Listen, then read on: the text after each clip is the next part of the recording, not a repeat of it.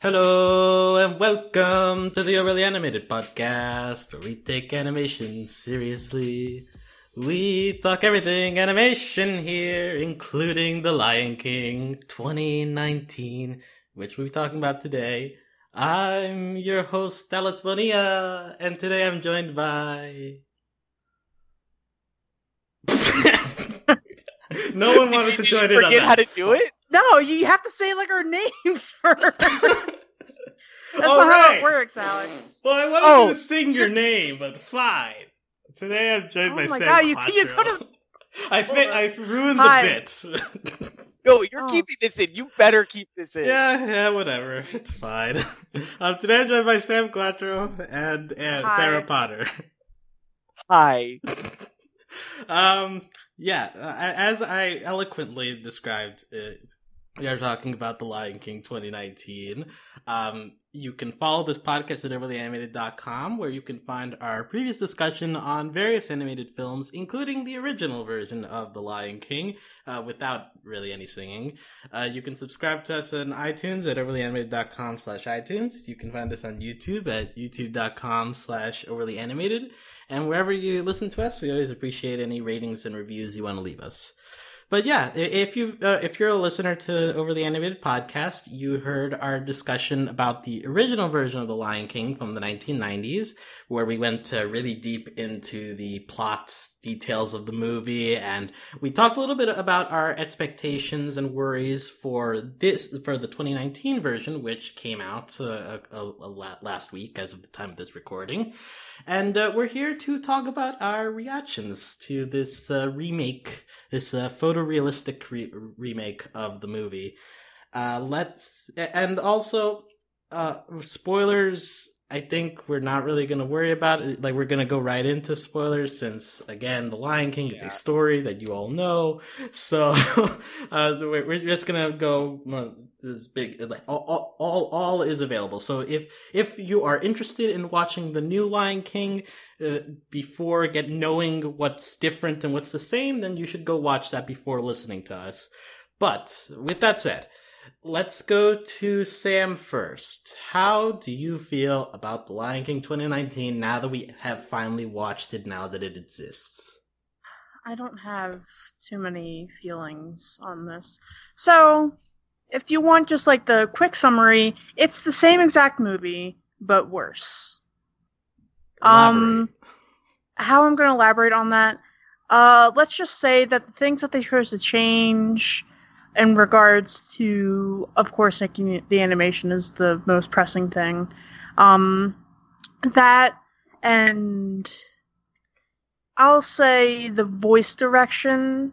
Those were my two main gripes as to why this is worse, and how it just kind of pokes a lot of holes into the plot of the original, which, 1994 Lion King was not the best movie plot-wise. There's a lot of pacing issues. A lot of spaces where, things could have been more fleshed out, but it was like an 88-minute movie or so. Whatever. It was fine. Then, you had pretty animation to look at. You had pretty good acting to listen to, etc. But since those elements are kind of missing from this version, it feels hollow and not good. All right. Sarah, how did you feel about this? I think I generally feel very similar to Sam about the movie. I don't think it's for the same reasons, though, because I hesitate to say it's because of the voice actors or the voice direction, as you said, Sam, because I personally think the issue is that this movie is pulling in like 4 different directions, and it can't be all the things it's trying to be. It's trying to be this gritty movie, a version of The Lion King, but it still has these upbeat, like, musical songs that just don't fit with the tone they're trying to do with the animals. The animals now don't have these anthropomorphized faces that can emote in ways that real animals can't, but they have these full animals that can like show some emotions really well. Like these real life looking lions can really show fear a lot better than they could in the 1994 version. But you can't really have these complex emotions like grief show on the face of a real lion, and that's a problem.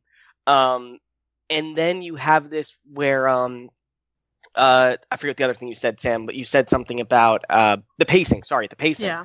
The pacing is I think the issue with the pacing here is that they added things to sections to as if to like fix the pacing, but then we still jump so fast between things that some scenes are just so short when they really need to be longer, and they expanded parts that really just didn't need expansion. We didn't need like minutes more time spent on Simba's mom dealing with Scar. Like, we didn't need that. We needed more time with we needed more time on the transition from and to the area with Timon and Pumbaa. Instead, we get like an immediate shift from Simba being all Hakuna Matata to fighting Scar, and there's no transition essentially. And that's still here, even though we added like 30 minutes to this film. There's a lot of things like that. I'll get more into it as I go, but my point is that there's a lot of things pulling at this movie, and it makes it less than the whole because of that. Mm-hmm.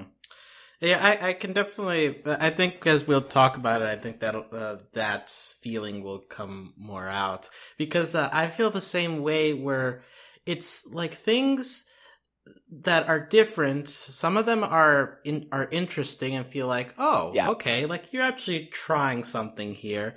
But for a lot of the movie, you can't help but like feel like this is kind of just a remix. It's a cover version of the movie, and it feels very strange to watch a movie like that. From the very beginning of the Circle of Life sequence, where it's exactly the same. Like, you remember how you feel watching it in the original version, and so when you have that in your mind, and you're watching it in front of you like this photorealistic thing, like, you appreciate the artistry of creating this, but also if you have right in your head that they're doing the same exact thing, like, it kind of messes with you in terms of like how you're watching the movie, at least for me. And that feeling kind of drips into the rest of the movie, where there's so many lines that are pulled almost verbatim from the original. So it's like, oh, I remember this part of the movie where the character said this, and like you can like replay it in your head as the actual like new movie is right in front of you. So it's very strange that the animation itself, I would argue, is very pretty, and I still believe that there is a place for something like this in terms of remaking a movie in this totally new style. Like, there's something to that, and there's definitely some beautiful shots in here. The issue is with the story, there's not enough the divergence made to warrant it being its own thing. There are a few other positives. I mean, we'll talk about them, but like, I enjoyed Timon and Pumbaa in this version as well. I think that there's a lot of issues with Scar, but there's like maybe one or two things I could pick out that I like about this. So there's like stuff in here, but because like Lion King, you're starting from something that it has its issues, as we mentioned in the original podcast. It's problematic in a lot of different ways, but it also has a lot of emotionally captivating parts. And so when you're building on something like that, obviously that this is basically a translation, and the translation is still going to have some vestiges of the meat of the original, but it definitely feels like a translation. Something gets lost in translation sometimes, and that's kind of the general feeling that I got watching this. Well, I can we jump off from there, because I think that like there was stuff in here that was good, that there is good here, and that's kind of what makes me more upset than anything, because I think there is some actual things they do here that are really commendable, because I thought that sequences like I'm Gonna Be a Mighty King and stuff like that song just doesn't work in this new style they're doing. But Be Prepared, I was so upset when I heard Be Prepared on the soundtrack, but in the movie it works great. Like, the way they changed that sequence just feels great, and it's menacing and it's ominous, and it feels like it fits the world that they're animating. Like, I really think that's great. But they didn't realize that they need to do that for pretty much every sequence of the movie. Like, it doesn't work when, like, you have all these peppy, happy songs when the animals can't really express that energy in the same way, or you're not willing to let your set pieces move in that way that has it like you know what I mean? You need to do something to match that energy of the singing, or it just doesn't really fit. Mm-hmm. Sam, how do you feel about how the musical sequences were translated in this?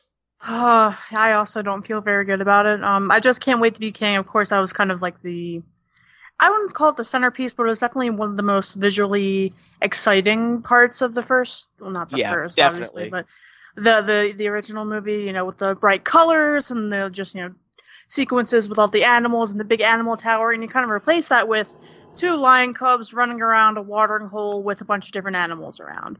Which, okay, fine. If you want to translate it to that, I get it. It serves the same point as to the drag Zazu, so they can go off to the elephant graveyard.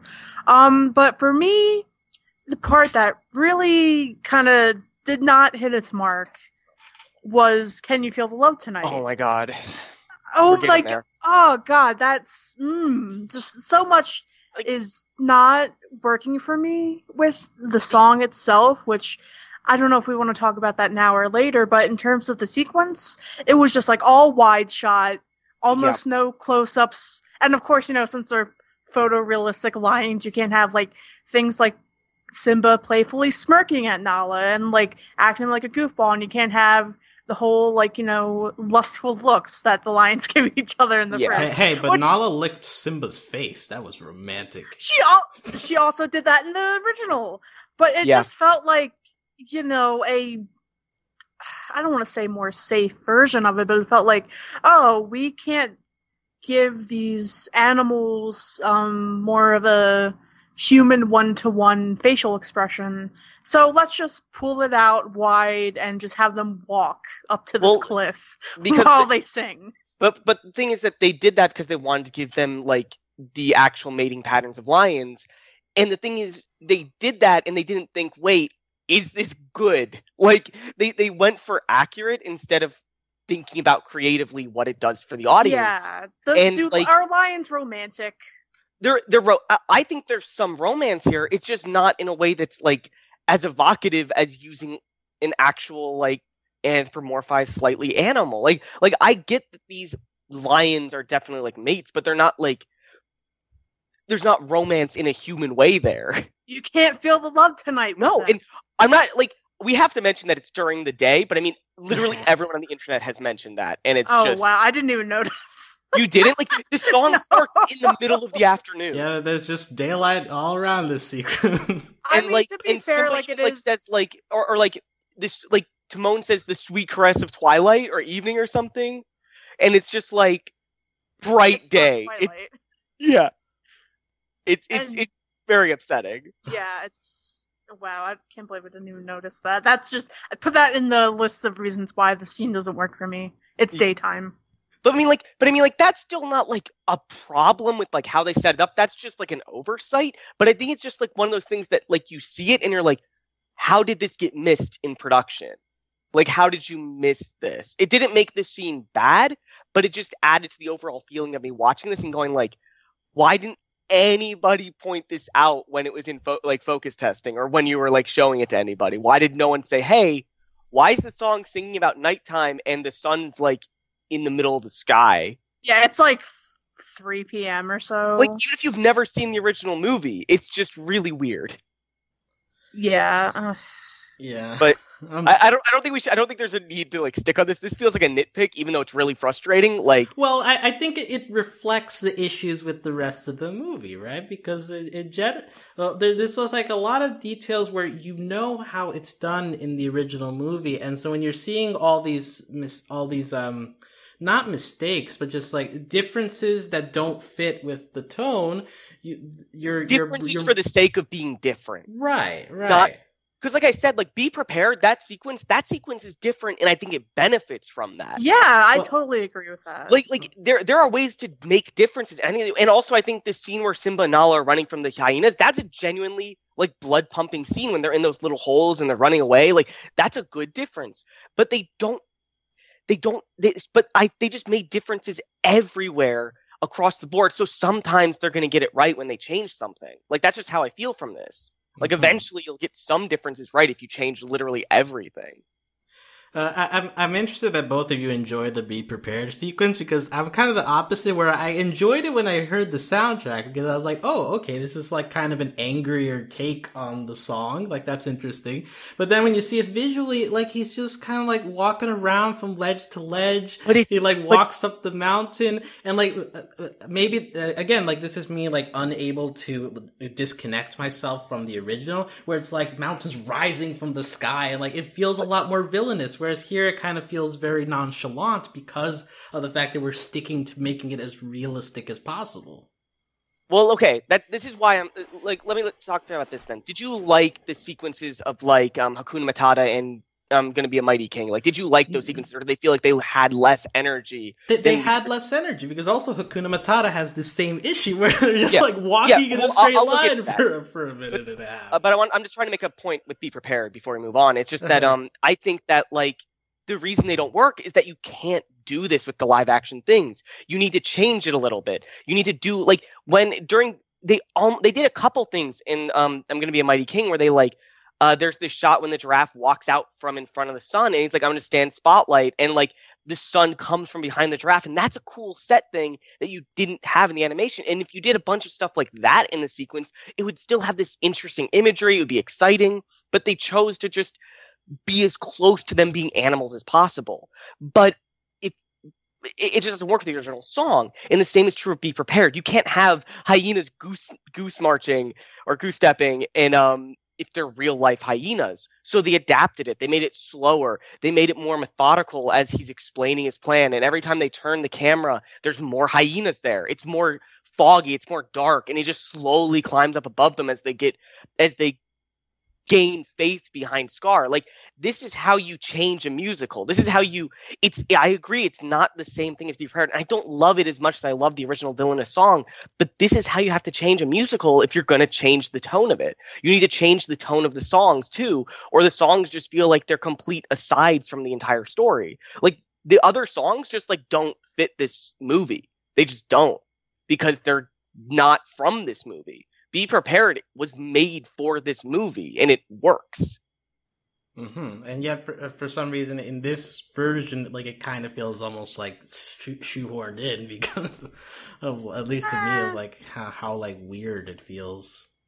I don't know. Like, it worked really good for me, Alex. I don't know. Like, maybe I guess like, obviously, like, we people have different opinions and stuff. Like, that's fine. It's just like, but it's like, I don't know, when I see this, this is what I want from a musical remake. I don't want you to do the same songs over and over again, because with no changes, because like if you're changing everything and you don't change the songs, like, you didn't do anything, because the musical the music needs to be part of the musical, and the songs here really aren't. They're just songs that they threw into a different movie at this point. Sam, were you going to jump in there? Yeah, I was going to say, the reason why this version of Be Prepared works for me, and sort of how at least Scar's whole plot works for me in the first half of the movie, is that it feels like it makes more sense in the narrative. Like, why was he teaming up with the hyenas in the first movie? Why was he just like best buddies with them in the original? I don't know. And having that sort of like explained as him sort of being a little bit desperate and coming to them for help, and sort of being like, if you scratch my back, I'll scratch yours, et cetera, et cetera. I like that exchange. And I felt like, it added more depth to this movie, where, the movie sort of did need that. The original, whatever, it's fine. But this, since they're trying to be more hashtag serious and real, I felt like of all the additions, that was probably my favorite, and that's what worked best for me narratively. But, I could see where you're coming from, Alex, because, I know that the original Be Prepared is your favorite song. I mean, for a good reason. It's amazing. Yeah, and it's very, bombastic and, like, very, call to action, while this one is more, more of, like, a convincing sort of, I don't know, not really a rallying cry, but more of, what would you say? Well, like like an agreement. Almost. Yeah. Yeah, it's almost recruitment speech. Yeah, and I think that this also ties into the fact that Scar feels very, very, very toned down in this version of the movie. Like Scar in the original feels very, very theatrical of a villain throughout, and like that's why Be Prepared works so well, because it is performed theatrically as well. But he's also that way throughout the entire movie. Whereas here, he feels very quiet, very, tamped down. We added this stuff to his backstory in terms of like him actually having fought Mufasa in the past. While he's king, he's trying to get Sarabi onto his side and like to make her his queen. So we're adding stuff to him, but for some reason he feels less menacing in this version. Again, maybe this is a fact that because he's not anthropomorphic, like he's not able to give me he's just expressions that are angry. And I mean, Chiwetel Ejiofor is a good actor elsewhere, but like he's not really giving much energy to this performance, at least that I don't think that's him. For the record, I don't think that's him. I think that's just it's hard to get across energy when you don't have a face. You know what I mean? Yeah. Like voice acting's hard. But when the animation's not on your side, giving your character that you're voicing that energy that you're giving across in your acting, like if you listen to the soundtrack of this movie, like you listen to Hakuna Matata, you listen to Gonna Be a Mighty King, there's energy there. But when you watch the movie, like the energy just gets pulled out of it because the characters just have none. And that's not the actor's fault. It like animation is this thing where like everybody has to be on the same page. And if they're not, like things get dissonant. And this is one of those examples where this music has like really bombastic, really high energy, and then all the animation comes in, and it's like, no, pull back, let's not do that, and it just makes you feel like your ears are it felt me feel like my ears are ringing, like something was wrong, and it just like made it hard to focus on like or made me over focus on things I really didn't want to.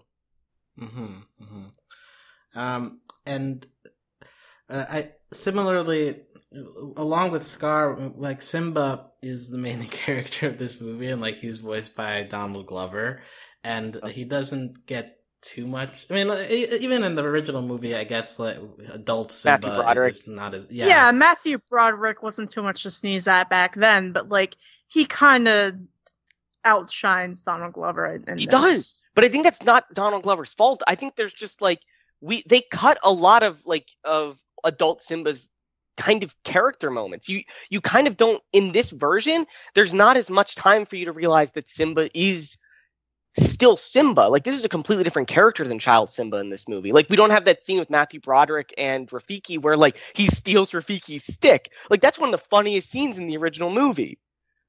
And that's just not here at all. Yeah, I'm trying to pin on, because I think, and I'm sure that everybody can agree that the voice acting, there's something really off with it. And, it might be like what you said, Sarah, like, there's not too much happening animation wise for, the human expression to come out.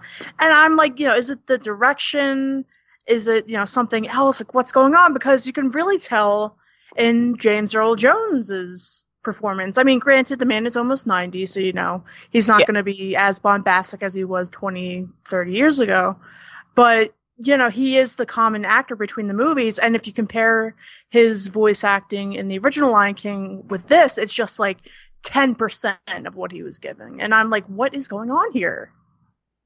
Yeah, but honestly, I just don't think it's right to put this on the voice actors. I think they did a good job. I think James Earl Jones, of all the actors, like he did a job. His voice acting matched the thing they animated, and his voice fits the Mufasa they animated here. Yeah, I'm not trying to like blame them. I'm just no, I know what you're is not, the reason why? Because I know, Donald Glover's a good actor. I know that Billy Eichner's a good actor. I know, this movie is full of good actors, but they just don't have the emotion. And I'm wondering what along the lines went wrong. I just don't think there's communication between this side, because Jon Favreau, and I don't want to put this on the director either, I think there's a lot that was going wrong in the communication, and I don't know who to put that on. But just as an example of one of those things that Jon Favreau keeps saying that this is a live action movie, and the fact of the matter is it's not. Like when you have an animated movie, you have to do things in a very different way because you need to make sure that the actors who are acting in like essentially a cube by themselves, that their facial expressions, their energy is translated to the animation that somebody else somewhere completely different from you, like they translate that. And it doesn't feel like there's any of that translation from the recording studio to what happens on screen. It seems like whoever decided what happened there, like they just kind of did it separately from what was ever recorded. And it just doesn't feel right. It just feels like there was no understanding of what you need to do for animation. Like it just feels really weird. And I don't think it's any individual person's problem. I just think that they came at this project from like the upper echelons. Because I don't think I'm not saying like the animators or the actors. Like I'm saying just like whoever was moving the pieces around at Disney. Like I think they just came at this project just from the wrong direction completely. Yeah, I mean, now later on in the media process, they like kind of finally stopped trying to call it live action. They started going like, well, it's like virtual reality filmed, you know, and we're just like doing this whole new style. Like we don't know what to call it. It's not animation, but it's not live action. So what is it? So like, obviously, this is a very unique piece of the tech. This is like a big whole tech demo, right? It's like we'll probably get better movies of this style in the future based on the work that this movie has done, and in that sense it's important. But this is definitely a big step that requires a lot of working out kinks as we've gotten through here, right? But well, one thing, in terms of differences in the movie, one positive that I do want to point out, like, Sam mentioned Timon as Billy Eichner and the Pumbaa is Seth Rogen. I think that their interaction, because they're the comedy characters, so they end up getting the most changed in their dialogue. And I think that their rapport works pretty well in here. They decide to go in the direction of making them a little bit more meta. Like, they reference the fact that Hakuna Matata is their signature song, and that they like sing "Be Our Guest" from the different Disney movie. Is probably the funniest thing in this movie. Like I actually like laugh. I laughed out loud when that was on. Like that was really funny. And so and they also have this whole thing about like picking holes at the whole circle of life thing. I think I had mentioned that in the previous podcast that I was like wondering, like, is Hakuna Matata meant to be like an anti circle of life thing? And it kind of, and here like they like double down on it, and like it's almost a nihilist point of view in terms of like, you know, nothing matters, we're all gonna die. Like it's the line that nature provides us. So it puts Hakuna Matata in a different lights compared to the original movie. So I just find it interesting that with Timon and Pumbaa is where they decide to be the most different, and I think it pays off for them. I think that Timon and Pumbaa, it's similar to the original. Like when Timon and Pumbaa show up, like it adds a little bit of spice to what the movie had done so far. And here, I think it's the same thing. Where like because throughout the movie you'd been sticking very, very closely to similar dialogue, similar plot points. So once you get to Timon and Pumbaa, like doing this improv out of nowhere, like it feels a bit refreshing. So I think that Timon and Pumbaa do a good job in this. I don't know about you guys. If you have any thoughts on them. I mean, you definitely shed some light for me personally on that comment you just made, so good job, Alex. But while I was watching the movie, I didn't really feel that way. I kind of felt like, you know, there's something missing with their rapport. Like, really? Billy Eichner isn't Nathan Lane, and I'm not trying to make him be Nathan Lane in my mind. You know, Billy Eichner, I love him, love Billy on the Street. I think he's, you know, a good guy. But for some reason, his chemistry with Seth Rogen just isn't doing it for me. And I don't want to pin that on him, and I don't want to pin that on Seth.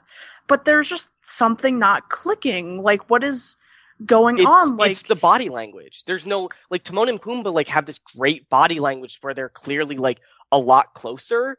And, like, you just can't get that. Wow, you can't make these animals gay. Like, no, but I think that's it. Like, I'm like kind of joking, and I know you're kind of joking too, Sam. But I mean, like, I think that's it. I think might that's it. be. Like, there's just not the body language there. Because I think when, again, like if you listen to the soundtrack, like away from the visuals, like the Hakuna Matata works great. There's clearly like camaraderie there between Timon and Pumbaa. Yeah, but like when there's like spoken lines, for example, when they first find Simba, like yeah, and not like, you know, kind of when they're like, oh, that's a lion, like, should we take him? Should we keep him? Blah blah blah blah. And I was like, this isn't working for me. no, Like, it just doesn't. there's a lack of energy, which we touched on before, but that's like when I really felt like it was a detriment to the movie. Because, you know, whatever on Mufasa, Scar, okay, who cares? If you bring in your comic relief characters, you want them to have energy. You want them to have, you know, something off the wall, and that's what you expect from Timon and Pumbaa. But it just isn't here. Like I think what it is, and after we talked about it, I think I know how like I think I know what the disconnect is that I can't like process until we got to here. I think what it is that all the actors are acting, except for James Earl Jones. He got the memo. Every other actor here is acting as if they're in the 1994 Lion King. Like all of like, because they're not voice actors, they're just actors, and they're like, hey, we know what the Lion King's like. We can do that. Oh, and wait, we need to pause. Seth Rogen is a voice actor. He was in Sausage Party. Okay. Well, you get my point, kidding. right? Like, you get my point. Yeah. And that's why James Earl Jones, and I think even Scar for some amount works because his voice actor is, I'm not going to try to say the name. I'm sorry. Scar's voice actor is a little more restrained just because of his voice. Like, that's the guy's voice, and it works better for me. I think that's the problem. Because Donald Glover and Beyonce, like, they're clearly trying to emulate the movie that was, but the movie that they're in is not that movie. Interesting interpretation. Like, the thing, Beyonce, especially, like... Only it's their fault. Like, I'm not saying it's their fault. The voice director should have told them not to do that. Right. Well, like, Beyonce, especially, I mean, she's obviously a singer primarily. She did voice acting, I think, in Epic, a movie from like 10 years ago, but other than that, she hasn't really done much.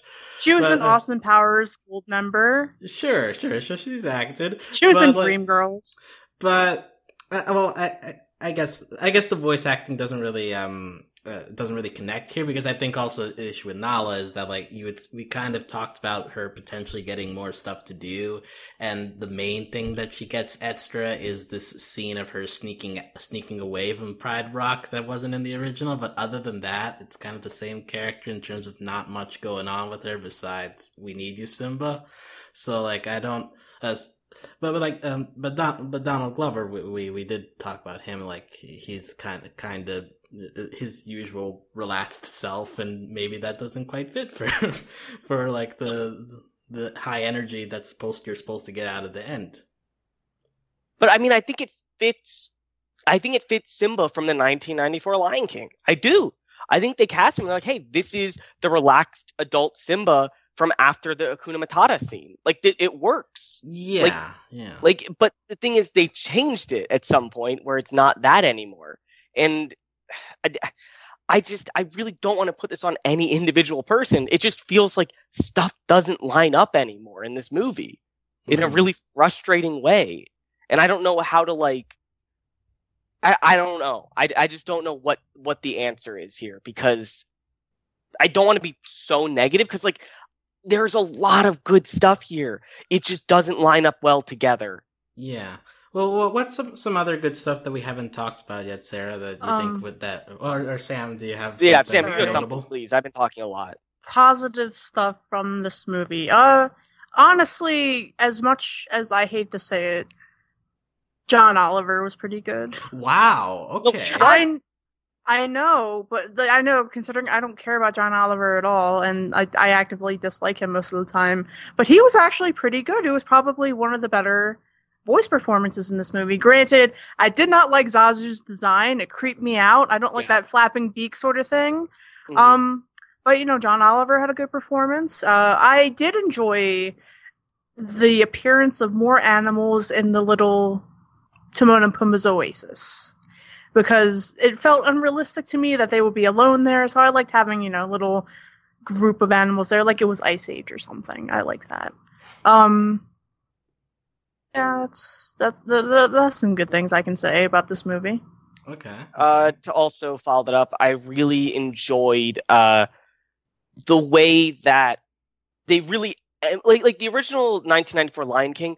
I think it doesn't emphasize the fact that Hakuna Matata is supposed to be a direct like corollary to, or not corollary, like an actual like rebuttal to the circle of life. And this movie makes it very clear to the audience, hey, this is supposed to be like an opposing ideology, not just like this fun song. And I do enjoy that. Like, I think it was nice of them to do that.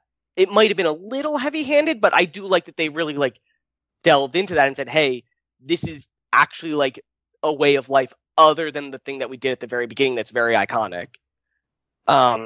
Other than that, like, I think we talked about most everything. I liked like the Be Prepared sequence, which you weren't as hot on, Alex. I liked I think the real life animals really did it for like a lot of the action scenes. They were very scary, and I think that's what they were going for. I really enjoyed them a lot of the times. Yeah, I think there's good stuff here. I just think that I just think there's a lot of, I think there is a lot of good stuff here. Like the animation is actually very good when you look at it in a vacuum, for example. Yeah, and one thing that stood out to me, especially in the Wildebeest Stampede, is that like now that these are more solid figures, so when animals get hit, like it feels a little bit more strong, you know, like when like Mufasa gets knocked off the rocks several times by these wildebeest. Oh, like, that was really pain. That was really big. Yeah, like you can feel the thuds a lot more, but because they're like, I kind of laughed during that. Okay, really? Okay. I thought it looked really funny. Well, I don't have any more comments besides that, but I thought him, like, Scar throwing him off the rock and him just falling was really funny. Oh, no, we're talking about when the wildebeest were ramming into Mufasa. Yeah. Yeah, no, that's a different story of like watching. Yeah, I think we have not talked about that sequence yet, but I think we're getting there. Well, let me just finish the positives. We'll get back to that because that's important. Yeah. But so the solidness works, and also I think that when this is made to emulate a nature documentary, and I feel like when they focus on making like doing nature stuff, it actually works pretty well. It's like, wow, this is pretty. Like, for example, the scene where they show the fur clump of Simba working its way to Rafiki. It's been memed on a lot of times, maybe because it takes too long, but I found it pretty. Like, it's kind of like magical in a way of like, hey, like it's going through all these animals, and hey, here's a little dung beetle working its way around the rock. We get to zoom in because we have this technology and like see it push its little ball of poop. Like, there's something cute about that almost. The movie, honestly, like, not ironically. Okay, I'm not alone. Okay. Interesting that they decided to put a poop joke in the middle of the movie. Like, I don't think that was a joke, though. I don't think the poop joke was a joke. I think it might have been a joke. Well, it's kind of a joke because, hey, the giraffe pooped it out. But also, it's like buying into, hey, this is nature. Like, this is how the cycle works. And I want more of that. But I think the scene doesn't. The scene is fine with that part. Like, I think the thing that breaks the scene is Rafiki. Because he just picks up the hair, and then there's, like, 2 more seconds of the scene, he's like, Simba's back, and then just cuts away. Like it's like, that doesn't work. Like, you need to have a little more build-up of him, like, realization, like, what this means, because that's what's in the original movie. Yeah. And it's so frustrating that it has all this great build-up with this nature documentary-esque scene, and then it just leads up to nothing, essentially. Yeah. Speaking of leading up to nothing or something, let's go back to that scene where Mufasa is hanging by the cliff. Scar digs his claws in, long live the king, and pushes him off, and we see Simba go, no! It's like kind of a cut off no, almost. And, like, the zoom out is like so okay. Like, animation versus photorealistic, it works a little differently. Yeah, like, I think I can go back to, like, I think this leads back to what I was talking about, like, at the beginning, where I was like, animals are better at certain emotions than others if you have real life animals, like the fear, the aggressiveness, the like, maybe the vulnerableness, like, you know, that, like, the cats have that, like, really great ability to use their whole body for those emotions. It's not quite as good with this kind of thing, and which is the problem with the Seed. Like, you can't really express grief on the face of a lion quite in the same way as you could in the original anthropomorphized version of Simba screaming and being like, that original scene is horrifying. Like it's terrifying the way that Simba screams, and you just have none of that here, just because you can't with the way they were trying to make Simba. You just can't. Yeah, well, Sam, at what part did you specifically laugh? At Mufasa falling or at Simba's no? At Mufasa falling. Okay. Like, I could care less about the no, but Mufasa falling just looked hilarious to me. I thought it looked pretty identical to the original movie. What did you find funny about it? I feel like I was talking to Michelle about it, and she said it also... I was talking to somebody about it. I was like, yeah, it was kind of identical to it. I don't know what it was about the original, but like, there's a difference between just seeing a real life lion falling and like a cartoon lion falling. Like, if your cat fell like that, you would laugh like a little bit and be like, oh, honey, are you okay? You fell. So yeah, that's my logic behind that. I get your point. When you describe, if Kiora fell, I would definitely laugh. Like, are you okay? Like, I'd be like, are you okay? And then just like run over and pet her, and then that would be it.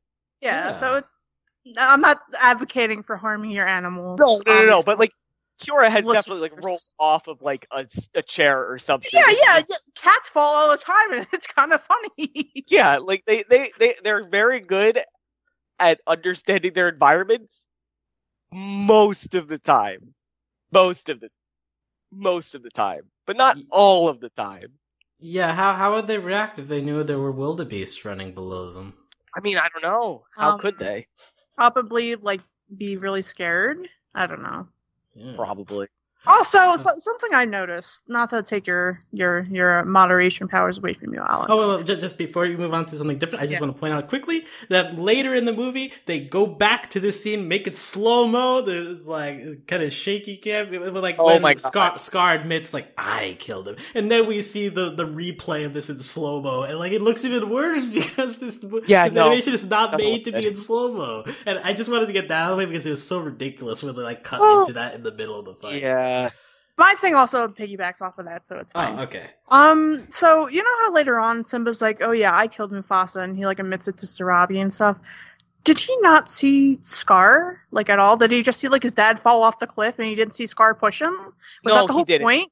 Yeah, he didn't see Scar. Wow, I'm like 25 years late to that. Jeez. Yeah, no, he didn't see Scar. Like that was in the original movie too. I didn't notice. Yeah, like it was. They do a job of like showing that like he's at a different angle from like where the fall happens. So like I guess that's enough. It's better. I think it's better expressed in the original that it shows it. But I mean, I guess Sam missed it there too. I maybe I was just too hype about like these lions, like lions, and lions are my favorite animals. I mean, like that is completely fair. But like I can't believe I didn't notice that. You learn something new every day, kids, even if you've watched your favorite movie a billion times and it takes a live-action remake. I mean, I guess, like honestly, like, watching the same movie over and over and over again kind of, like, just reinforces the things, like, you saw wrong the first time sometimes. Like, you would just keep thinking, like, there it is. There's where Simba sees Scar do it.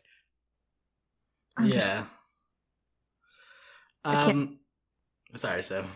It's not your fault. It's my fault for not noticing!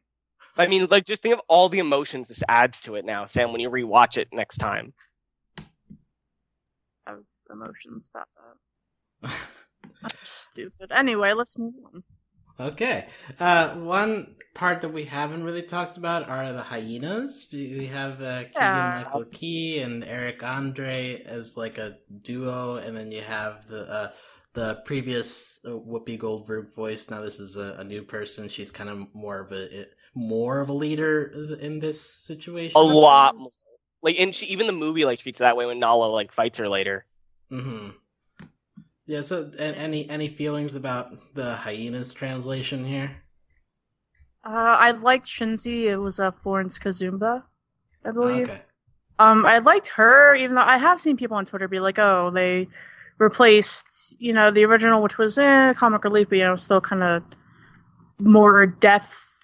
So, like, giving her 3 lines and just making her, like, mean and stuff. And I was like, oh, yeah, they have a point.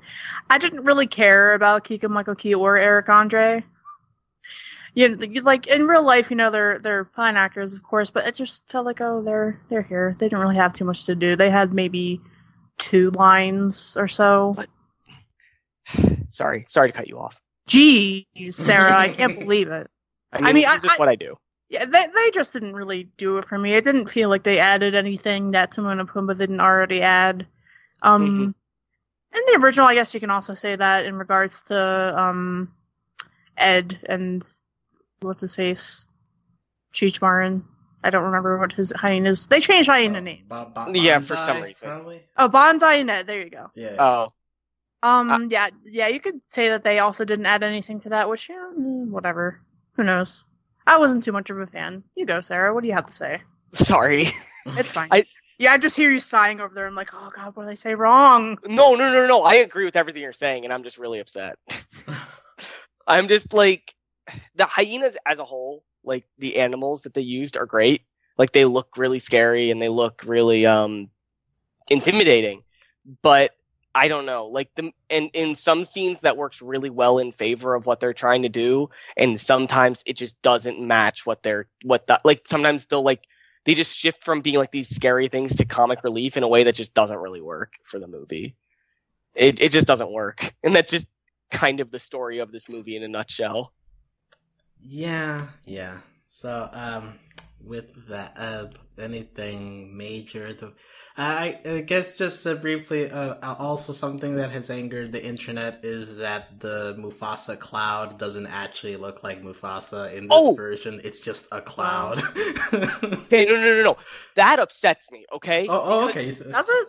No, yes, it does. Yeah, not that it doesn't look like a cloud. That it exists to begin with in this movie still, because we're not allowed to have a tower of animals, but we're allowed to have a ghost lion talk to people.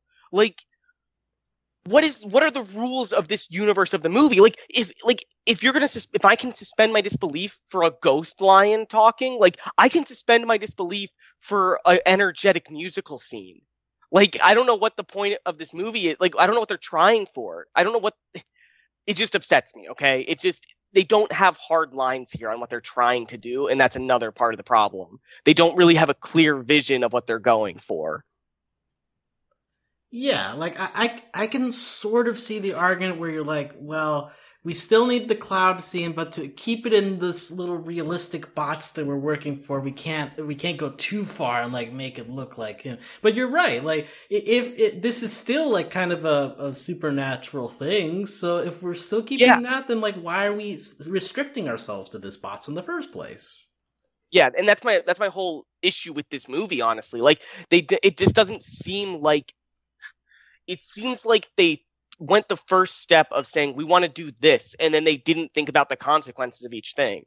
Like if you want to make this gritty Lion King reboot, you can do it. You just have to change a lot of things. Like, you can change this scene to be like Rafiki just speaking with Simba, and I think it works just as well if you're doing this more serious movie, but you need to commit to that, which they don't do in any way.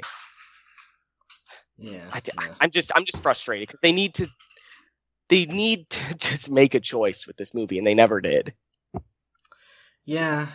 So, this movie exists. It will make a lot of money. It will maybe get an Oscar nomination. It's already made a lot of money. Oh, no, It already made a ton of money. And honestly, I think it deserves to get a nomination for animation. It's just the animation doesn't fit the movie that they made. Like, there's a lot of amazing work here they did animation-wise, really. Technologically, it's an accomplishment. It might get a nomination for original song because Beyonce did get a song in there. No thanks. Your thoughts on Spirits? All right, Spirit, I hate it. It sounds like every single pop ballad that has come out in the past 5 or so years. Which, whatever. Disney has done this sort of thing in the past and in the present, where they have a big name sort of pop star either cover a song from the movie or contribute an original song, either via the credits or, I guess in this case, it's in the movie. It's almost always been in the credits. Yeah, it's almost always in the credits. See Christina Aguilera singing Reflection from Mulan. But it doesn't, I'm just disappointed. And I know Beyonce wasn't the sole person who worked on it. And, that's fine, but it's really a step back in terms of her music career for me. I mean, obviously she's not going to, care about this a year from now when she has a new album out. She probably But, doesn't care about this like a month from now. Yeah, like I don't expect her to. Like, it's just something that she did. But I feel like it was like, when you hear Beyonce, you expect like, oh, she's going to do something really different and something out of the box. But then again, this is also a Disney movie, so probably not.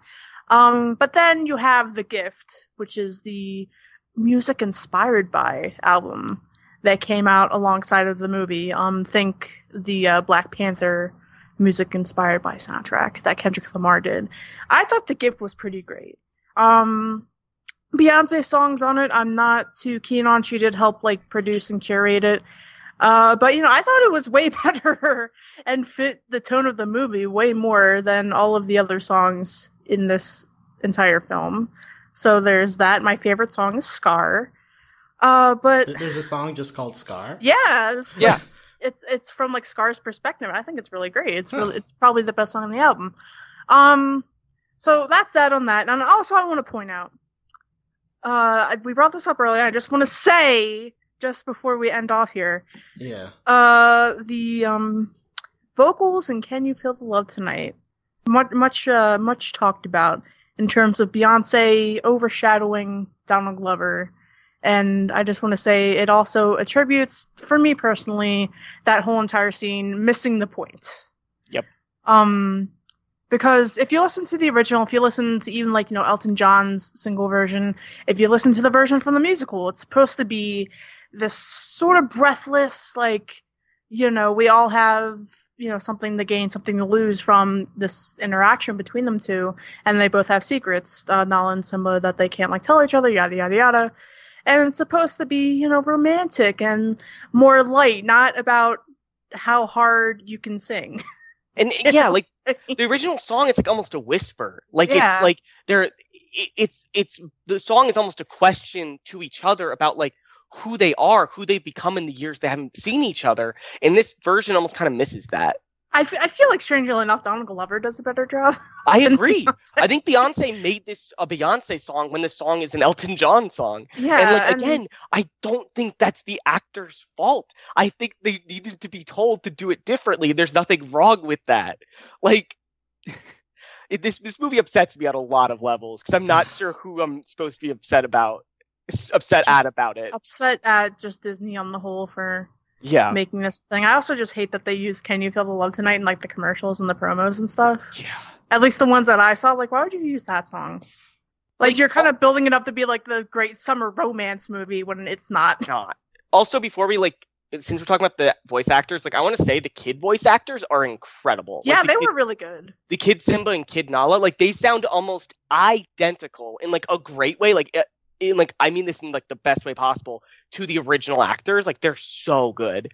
They're like they completely capture that like childlike glee and childlike wonder in the world around them, and they just I don't know. They're really good. I just want to make that clear. The kid Nala, Shahadi Wright Joseph, she was actually Nala in one of the Broadway productions. Oh, okay. So it makes sense that she would do a great job since she like knows the role.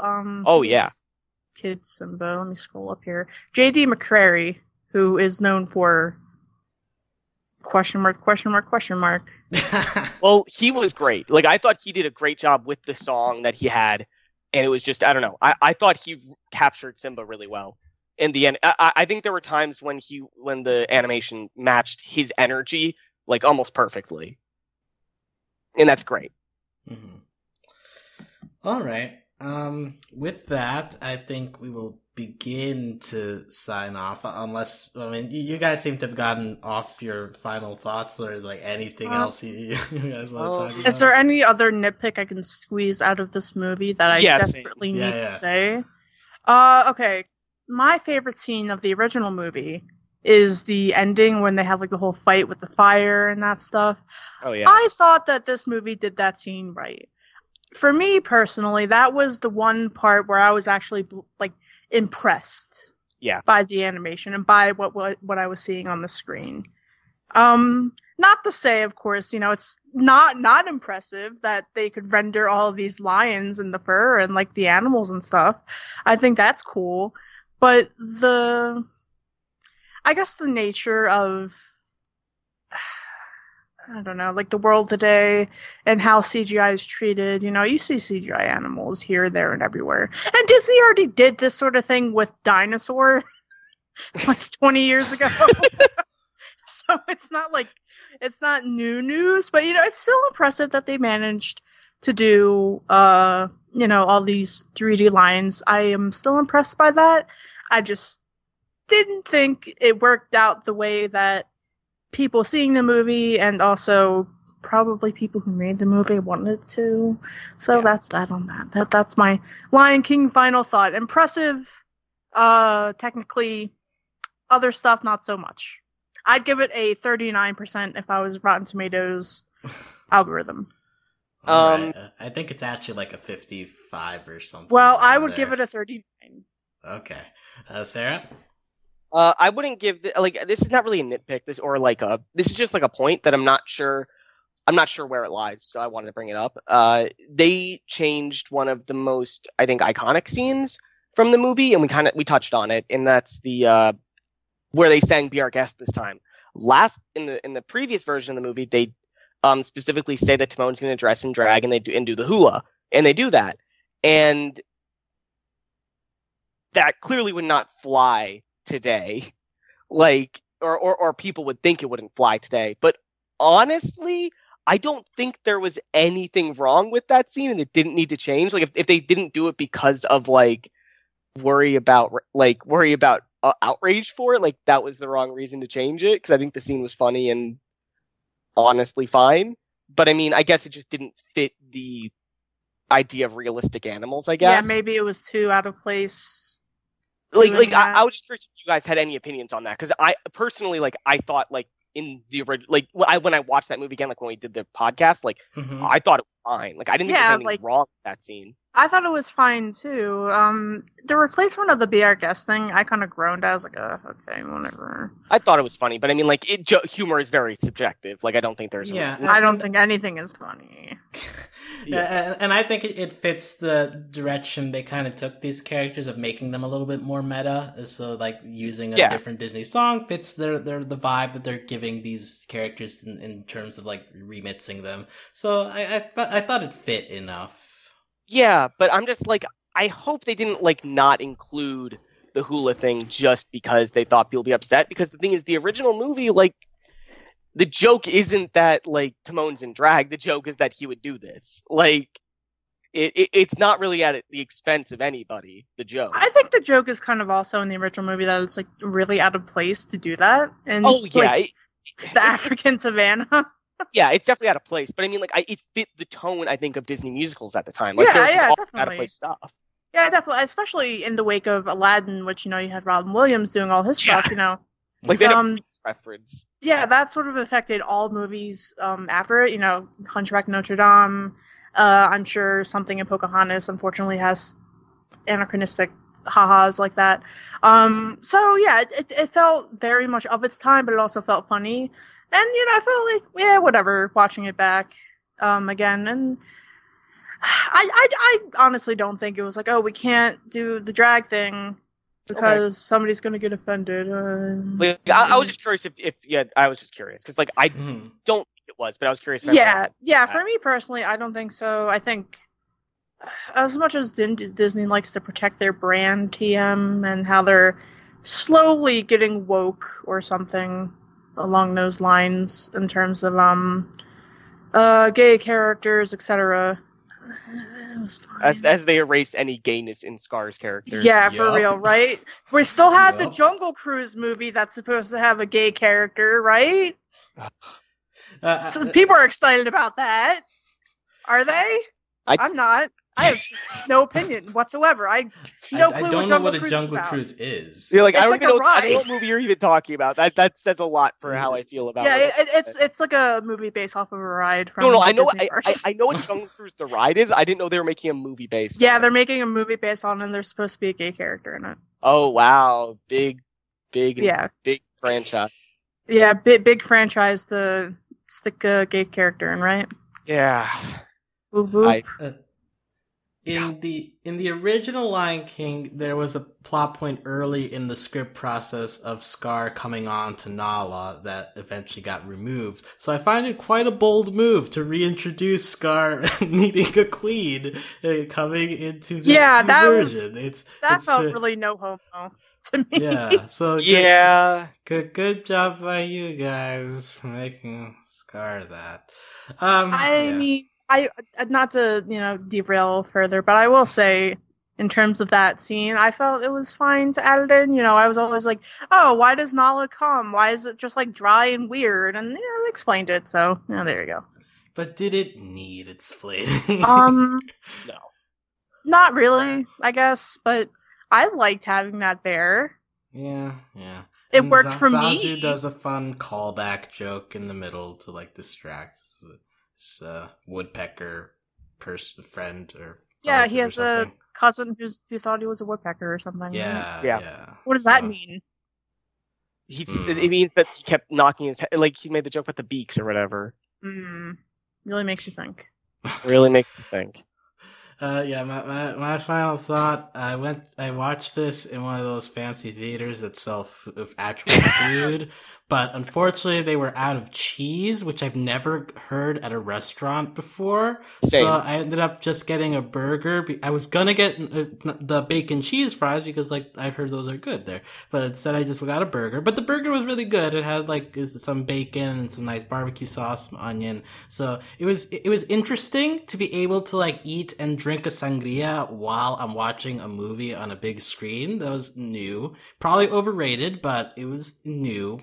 And this Lion King is new, but maybe it's overrated because the newness isn't enough to make me feel like I got the value out of spending an hour and a lot. Was this 2 hours? It was 2 hours, right? It was 2 hours. So I don't think it was I 1:58. got the It was 1 hour and 58 minutes. I don't think I got the proper value out of what I expect a 2-hour movie to be. The additions don't feel like enough to warrant it. It made me feel emotionally empty inside. There's some nice stuff here, and I'm excited as a fan of animation for what this opens up for the future in 5-10 years from now. It will be interesting to see, but just this is what we have, and this exists. We're gonna keep the road of Disney remakes until we get down to the most obscure Disney movies. We're gonna make Atlantis again. I don't know. No. What we're gonna do is we're gonna remake movies at some point. Maybe. Oh, God. We'll have to go back to Cinderella. They're gonna do 101 Dalmatians again. Well, I mean, they're doing Cruella de Vil. That's not a joke. Yeah, there is a Cruella in production already. I hate it. Why? I was trying to think of Disney movies that had mostly exclusively animals. I was like Fox and Hound, whatever. I was like, oh yeah, the 101 Dalmatians. That had a movie that had real puppies. Yes, now we need to get into the gritty backstory of Cruella de Vil. Yeah, and we need CGI puppies. The gritty backstory of skinning puppies. Yeah. Maybe a Dalmatian attacked her when she was a kid or something. Oh, I hope so. So she has vowed vengeance on her leg or whatever. Maybe they messed up her leg or something. And she vowed vengeance and she was going to make a coat out of them. So there you go. I wrote your movie for you, Disney. Good give job. Us money. Or give Sam money. Yeah. Well, give us all money when we make it. I would like money. Pay me to see this movie again. Oh, yeah, that'd be great. No, pay me for having seen it already, please. Yeah. I can't get that time back. Give me money to set up a live action, the virtual animation remake of Lion King 1.5. I think that's what we need in our lives. Give Billy Eichner and Seth Rogen their own movie. Oh my god, they don't have any chemistry! No, or better yet, let's just dress them up in life-size costumes. That'll be funnier, right? We just have Seth Rogen in a Pumbaa costume. That'd be great. We can do that. Just put on Eric Andre's show. Just have it be Billy on the street. Just have it be Billy Eichner, with a microphone in a meerkat outfit, running around with Seth Rogen in a warthog outfit, just running around. Oh, we need to tag Billy Eichner in this. So Great idea. I am not. This is a very original idea. At Billy Eichner. Do this for Billy on the Street segment. Yeah, just have them run around in 2 giant animal costumes. Yeah, I know. I know that you know Seth Rogen. You've done things with him before. You can do it. I believe in you. Love, Sam. Yeah. P.S. I'm a big fan. With that, you can find out the info on this podcast at overlyanimated.com. You can join us on Discord to chat about animation at overlyanimated.com/Discord. We include an animated films channel as well as many other shows that we cover. You can support us via Patreon at patreon.com/overlyanimated. Thanks to all of our current patrons, especially our patron of the podcast, Taylor, aka Needle. Needle's gonna be happy. Good job by you for if you listen this long, Needle. And, just Needle. Maybe fill it by list. Well, thanks as always to our Patreon executive producers, Ryan, Steve, Beatrice, Hugh, and Michael. If you've listened this far, that means that you enjoy listening to us ramble about different pieces of animation. Other than this, we talk about Final Space. That's a show that's going on right now. We've got Miraculous Ladybug. We've got Infinity Train. That's about to chug back in soon. Movie-wise, we've also in Disney, we recently discussed Toy Story 4. You can probably catch up on that. Oh, yeah. Remember that? Yeah. So Disney will have lots of movies for us to talk about. Whenever what's the Onward comes out, we'll have to we'll talk about that. I don't know. But those are the little troll boys. Yeah. I forgot. The Chris Pratt, your favorite. Oh God, no! I hate him. So until we have another movie to talk about, we will talk to you later. But until then, thanks for listening. Goodbye. Bye. Bye.